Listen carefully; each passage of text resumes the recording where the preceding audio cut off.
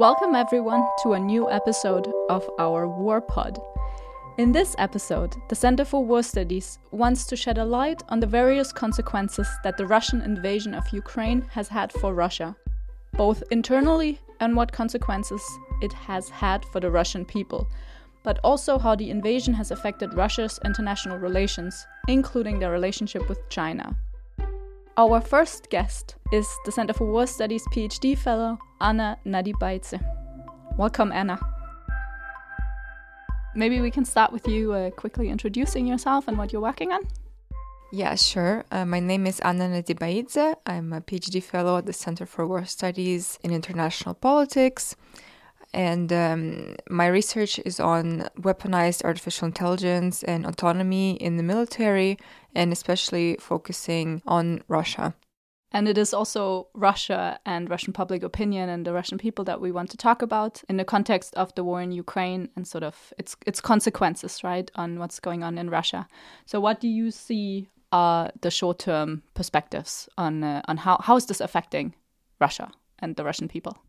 There are, of course, people who support the invasion, and they believe that this is a liberating operation, that this is good for the people of Ukraine, and that they are defended against the Nazi or fascist Ukrainian leadership that is supported by the West and the US, which seeks to divide Russia and Ukraine. Mostly these people only have access to state media, and so they believe the narratives that they're being told by the state media. Most of these people are from the lower class, so many of the measures that have been taken by, for example, companies like clothing brands or McDonald's or food companies, IKEA, do not really affect these people that much. Of course, there are some things that would affect them, rising food prices and the lack of basic products in supermarkets. But these are not the types of people who would go out and protest over that. Rather, they would bring on the mentality of we've been through much worse in our history, the Russian people, and we can go through this as well. Of course, there are people who oppose the Russian government's actions and narratives.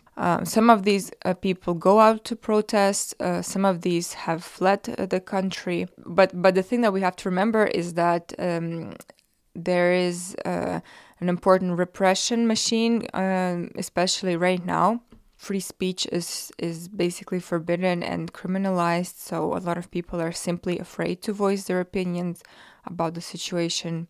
And then there's a spectrum of opinions that go from I'm not interested in politics, or just people who don't support the war but still support, for instance, the annexation of Crimea or other narratives from the Russian government. So all this to say that there is a spectrum of opinions, even right now what we see in the short term in Russian public opinion. It's not a clear situation either. But what does this mean for the longer term consequences for Russia, for Putin's regime, for the future also with the sanctions and everything? What do you think? I think that right now there are no obvious signs of major political changes in Russia, and that there are no kind of signs of a major revolution coming, or neither a coup against Putin in the elite. We see that there are reports that the elite or top officials haven't been really prepared for this full-scale invasion of Ukraine. They kind of been taken by surprise, but still they risk a lot by defecting and can easily just be replaced by other more loyal technocrats if they do so. So even if there are people who might oppose and not be unhappy with Putin's decisions, this doesn't mean much for political change or any kind of suspicion of coup against him. At least for now, it's difficult to see how there might be major changes. There might not be a sign of major political changes internally in Russia. However, the invasion of Ukraine has had some consequences concerning Russia's international standing and their influence on other countries. Our next guest will elaborate on that. Welcome to Vincent. So my name is Vincent Keating, and I'm an associate professor at the Center for War Studies at the University of Southern Denmark. And part of the research that I do is on Russian conservative soft power. Now, what that means is I'm interested in the ways in which the Russian state influences, particularly populist parties in the West, to basically create support for their foreign policy. There's an assumption right now that Russia has almost no soft power. And because they have almost no soft power, what they have at their disposal is either things like propaganda or disinformation. So they try to confuse the Western audiences, or they try to portray themselves or the West either in a positive light for themselves or a negative light for us. Or they have hard power, like we see in the Ukraine. We know that the Russian regime for the last decade has been trumpeting a conservative line. They've really been talking about how they're a symbol of traditional Christianity. We see Putin as a type of strong leader. And there's other types of conservative messages that have been coming out of the regime. So what we were interested in is, can these be attractive in the West? And as soon as we sort of decided to look into it, we found it all over the place, to the extent that we found that, in fact, there are many sort of political leaders in the West, normally on the populist end of things, mostly right-wing, mostly far-right, but also a few on the far left, that openly look to Russia with admiration.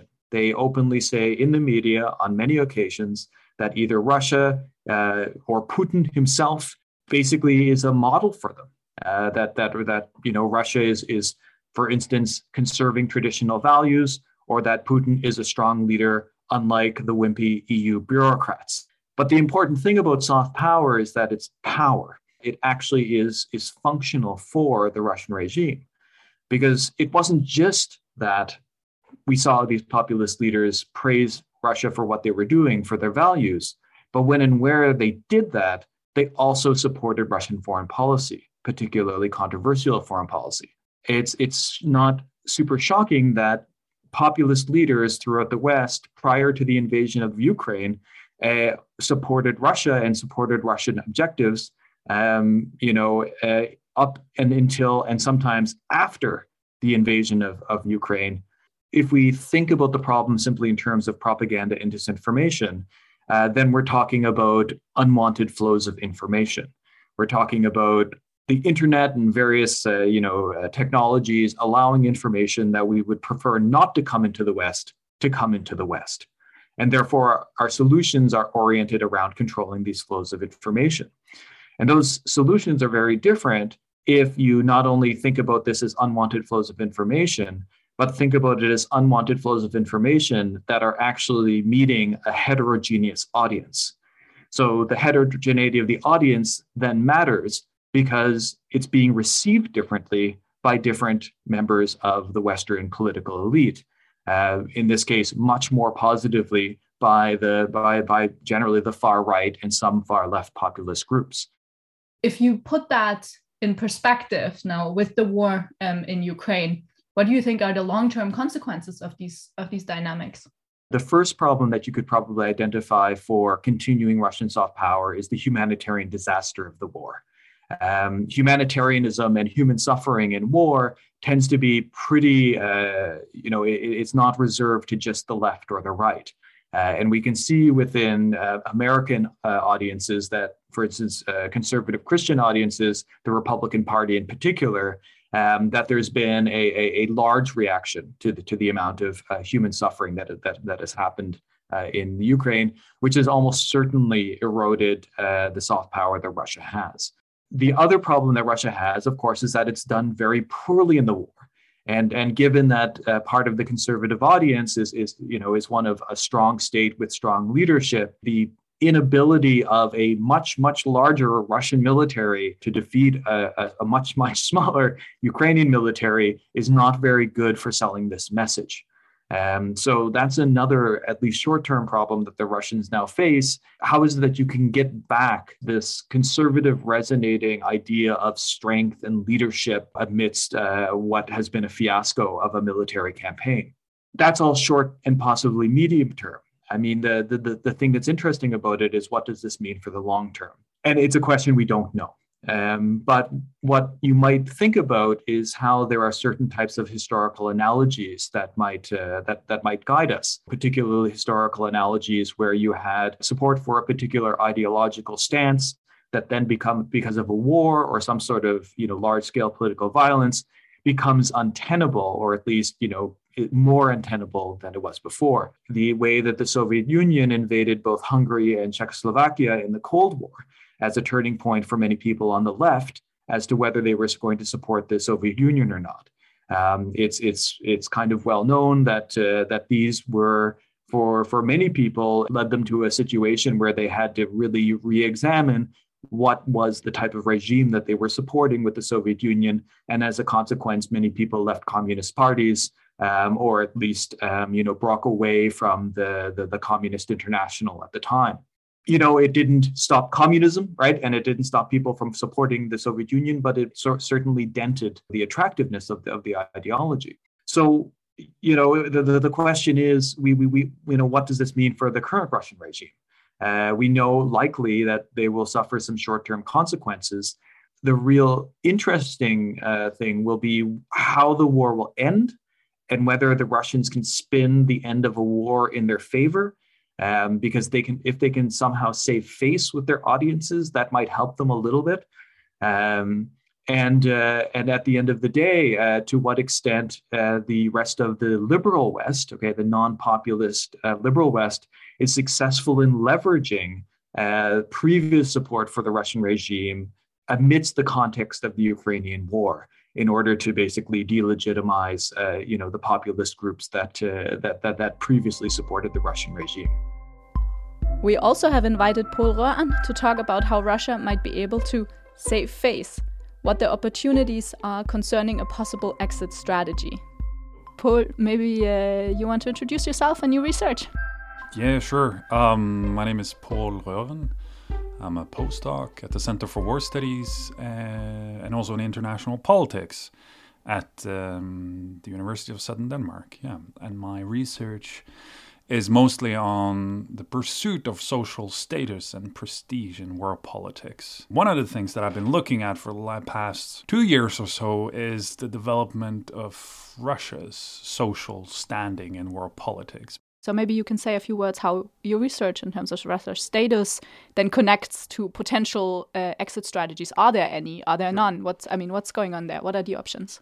By all kind of benchmarks, the war in Ukraine has been a complete failure from Russia's point of view. From my point of view, Putin's own personal reputation as an intelligent and calculated leader is pretty much shattered. Russia's newfound kind of momentum for great power status, as happened after 2014, if it hasn't disappeared, is about to disappear a little bit.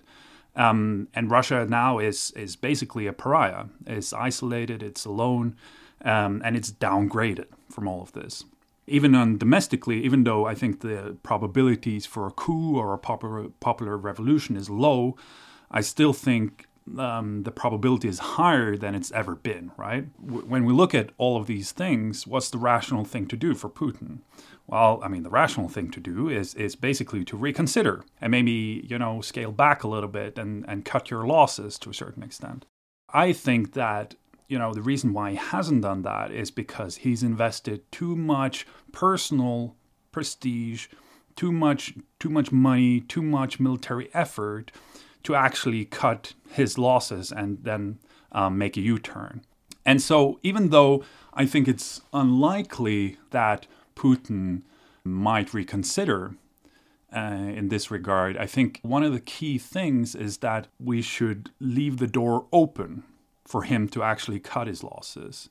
And that means that we need to make it sort of attractive for him to come to the negotiating table and eventually or at least enable the possibility that he can save some face. And that's where these ideas of exit strategies comes in. When looking at the sanctions from a Western point of view, it is quite unclear to me what their intentions are. First, there are a bunch of people who just wants to punish Putin for his actions. So essentially the punishment is the goal. And then you have those who want to deter Putin from doing similar actions elsewhere, for instance, in the neighboring NATO countries, right, to make sure he doesn't do it again. Third, there are those who want to use the sanction to facilitate a coup or a popular revolution of some sort, that the Russian population will be so annoyed with all of these things that they will revolt against their leaders. And fourth, there is an idea that you want Putin to retreat somehow, or at least bring him to the negotiating table with real intentions. I personally think all of these motives are legitimate and fair, right?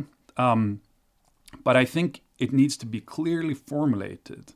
What do we really want with these sanctions, and not just use them quite haphazardly and just throw them out there and hope that, they have some effect. And most importantly, if one of the motivations is to bring Putin to the negotiating table, I think there needs to be a very clear exit strategy. Putin needs to know which one of the sanctions will be lifted if he does reconsider and wants to go to the negotiating table.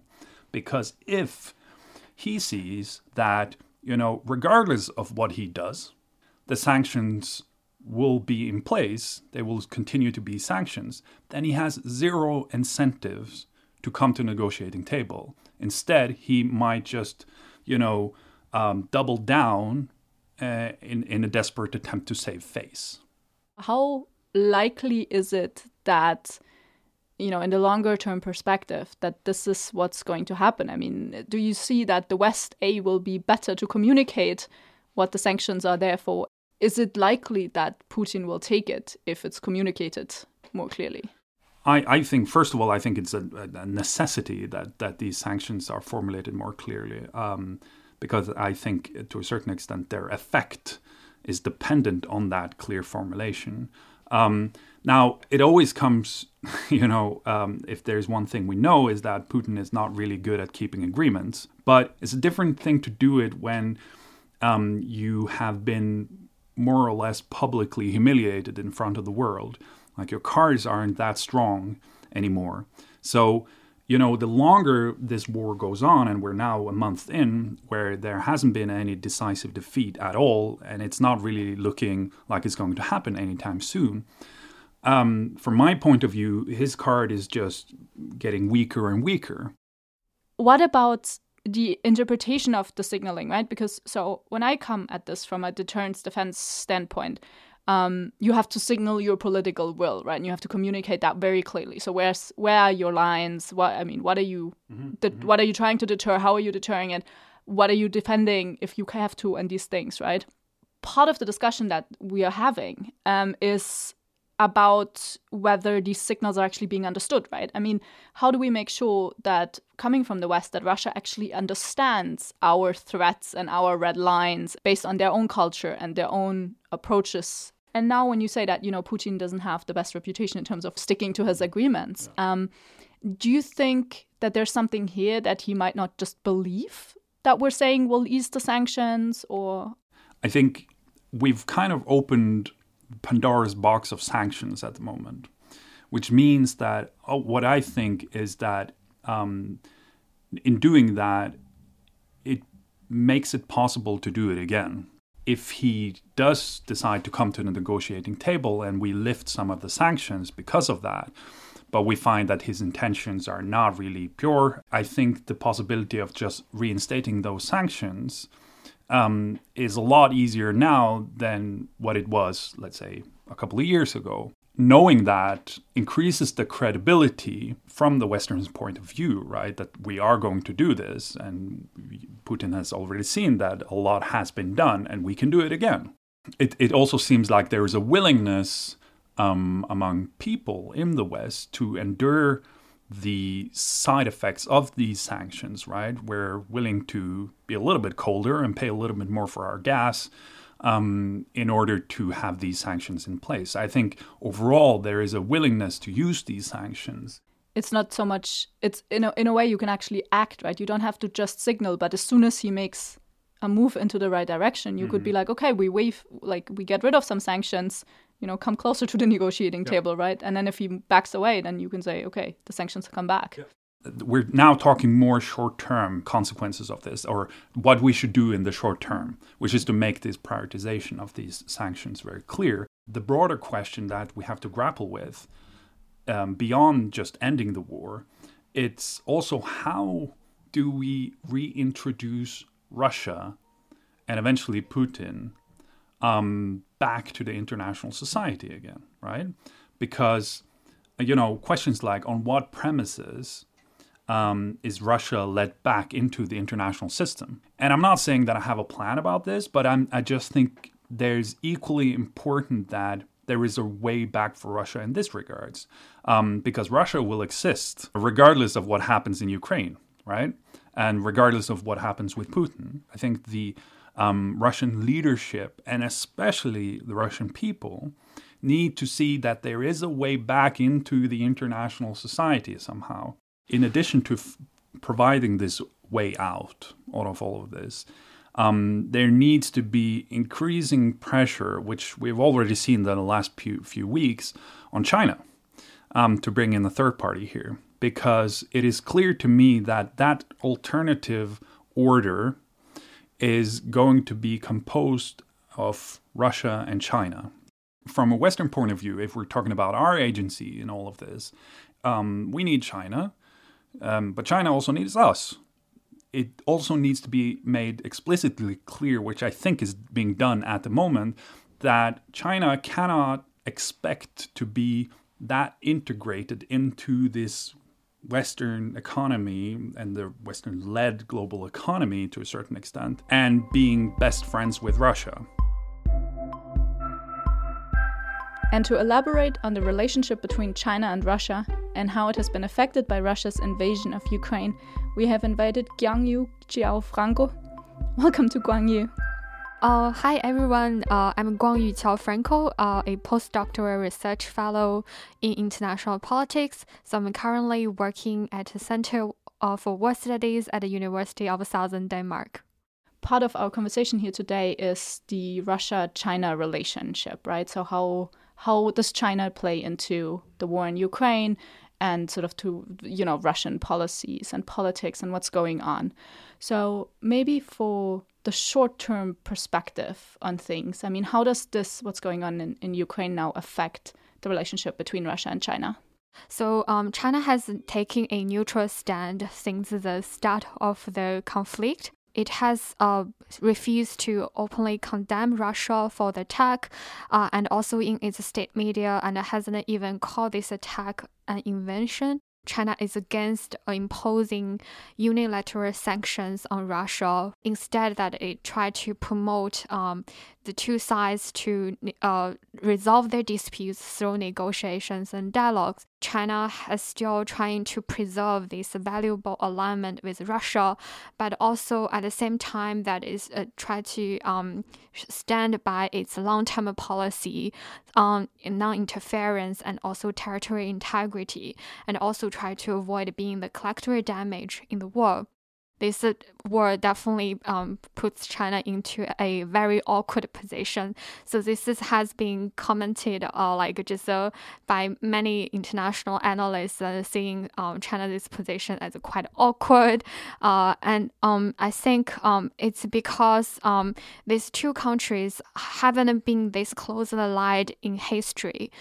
So the relationship between China and Russia has ups and downs since China's establishment in 1949.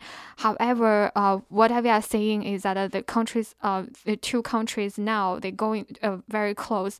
So just in February this year, Xi Jinping and Putin declared to build a friendship with no limits between the two countries. If you look at this economic relationship, so they are highly interdependent. So Russia exports arms and also energy and also farm products to China, and China sends consumer goods in the other direction. And also I want to highlight that China relies a lot on Russia for energy. So 12% of its imports of crude oil and gas come from Russia. On the other hand, that I think China would not really have interest in supporting this like Russian aggression against Ukraine, because what's happened on the ground in Ukraine now is against anything it has to see about territorial integrity and non-interference. So these principles are the cornerstone of China's foreign policy, and China needs them to defend its claims over territories such as Taiwan and Tibet. We also need to consider China's economic development and also how integrated it is in this global economy. So China needs to maintain its strong economic development to maintain its political legitimacy.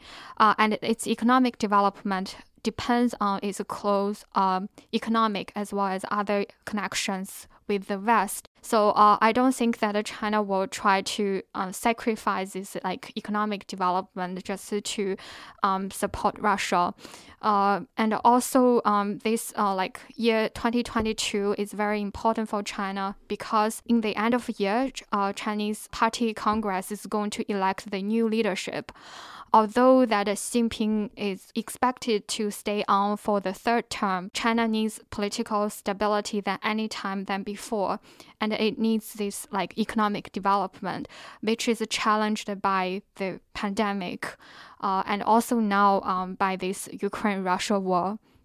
So I really think that China would be interested in preventing this like further escalation of this conflict between the two countries. And also we should not forget about that Ukraine is an important trade partner for China, and so it is also a member of this Belt and Road Initiative.